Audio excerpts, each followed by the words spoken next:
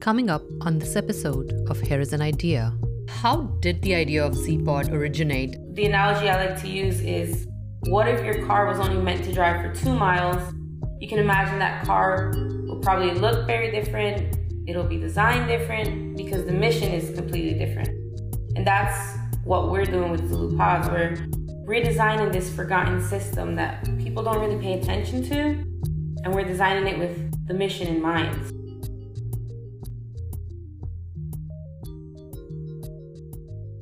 Hello and welcome to a new episode of Here is an Idea. I'm Chitra Sethi, Editorial Director at SAE Media Group.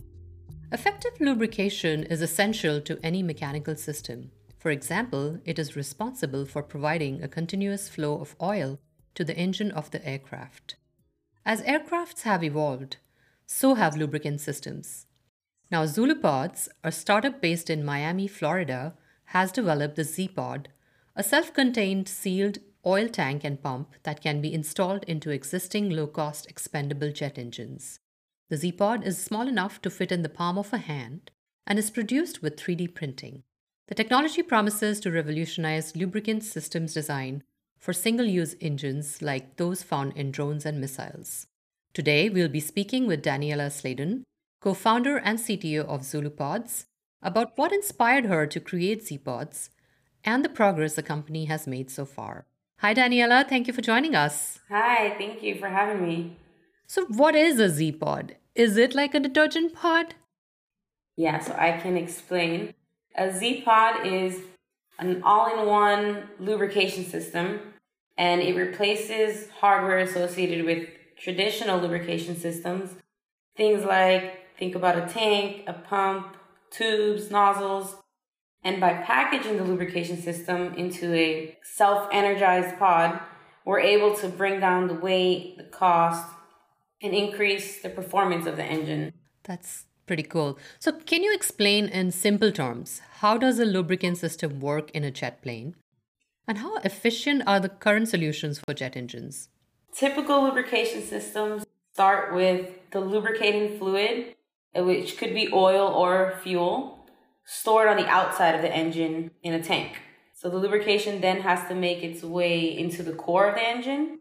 This journey usually starts with a pump meant to push the oil through a network of tubes that travel through the cord passages, through a nozzle, and they spray onto the bearing.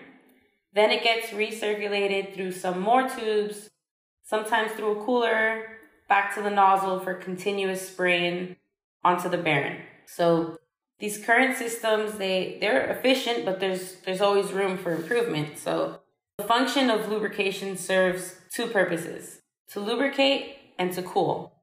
And there's a saying in the engineering community that says you only need a thimble of oil to lubricate, but a gallon of oil to cool. So what happens in the traditional system is a phenomenon called churn.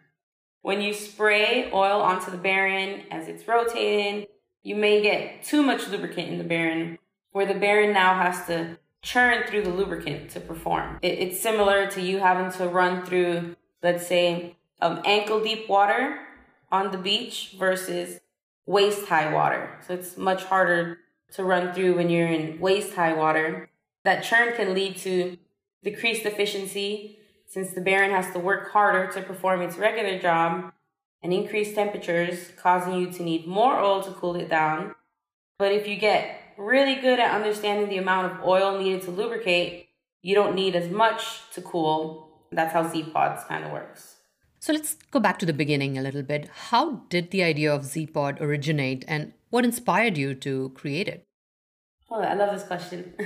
Rob and I are both engineers in the mechanical aerospace world, and that's how we met, talking about physics and work-related items. It's really nothing new to us. When this idea came about, we were actually driving from our home to Orlando.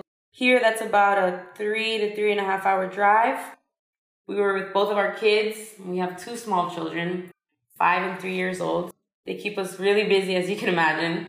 So they were both sleeping, and we really got a chance to talk. And here we are talking about all sorts of ideas, silly ideas, funny ones. We're just bouncing off of each other.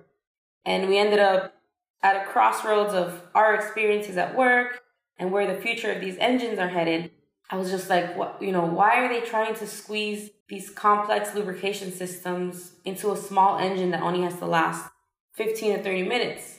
The analogy I like to use is, what if your car was only meant to drive for 2 miles?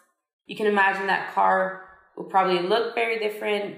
It'll be designed different because the mission is completely different. And that's what we're doing with Zulu Pods. We're redesigning this forgotten system that people don't really pay attention to, and we're designing it with the mission in mind. Very cool. So how do Z-Pods work, and how big are these?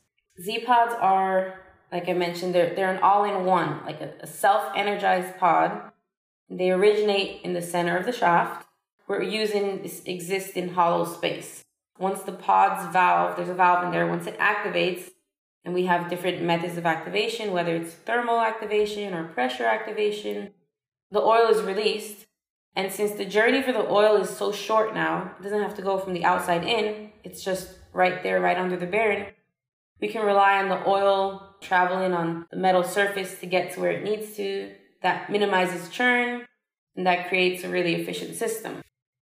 Currently, the size, they're about 1 inch in diameter, 4 inches in length. Our awesome engineers are really good at calibrating these digital models that we have, and we're able to iterate quickly with this 3D printing.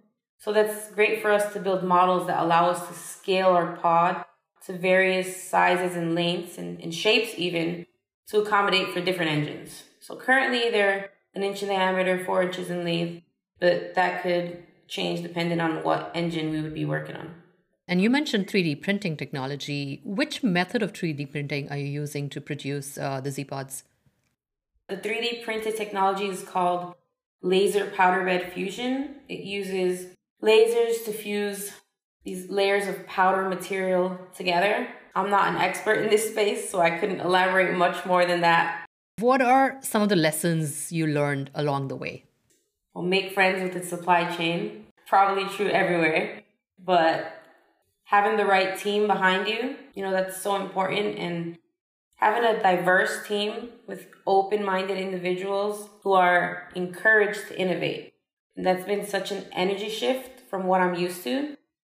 Sometimes we, as engineers, we transition from college to a big company, and we expect it to be a place where you can be creative and have fun. And it ends up not being like that. I was actually talking to 2 of our newest engineers a few weeks ago, and they also have experience with corporate America, and they said they're just so excited to join the team to be able to have the freedom to create and have fun. They said, this is just like what you thought engineering would be when you left college. And that was just really cool to hear. I love that because I think that people really thrive on being encouraged to create and just being human. That's something that I've been passionate about from my own experience. It's hard enough not only being a woman in a male-dominated field, but being a minority woman, it can feel lonely. However, nothing compared to being a new mother in the workplace for me. Coming back after maternity leave, I felt like an alien, and I noticed that you have less and less people that look like you and less people that you can relate to you the farther you make it. And it doesn't have to be that way. So I think companies have a long way to go to really encourage that culture, and I'm hoping we can be one of the first to change that. I agree with you. How receptive is the aviation industry for this design change? We will have a fully functioning Z-Pod by the end of this year.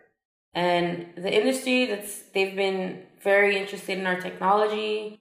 We've been talking to several OEMs who will be our direct customers. But what's also exciting for us is the DoD has been interested. They're actively working to get us SBIR topics, advance our technology, and get it funded, and really helping us to take it to the next level. Well, thank you so much, Daniela, for being with us on Here is an Idea.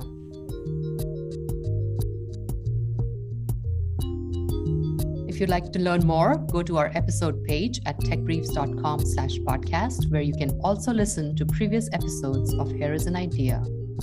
If you like this episode, subscribe on Apple Podcasts, Spotify, or your favorite podcast platform. And if you have questions or any comments about the episode, please email us at feedback@saemediagroup.com. Thanks for listening.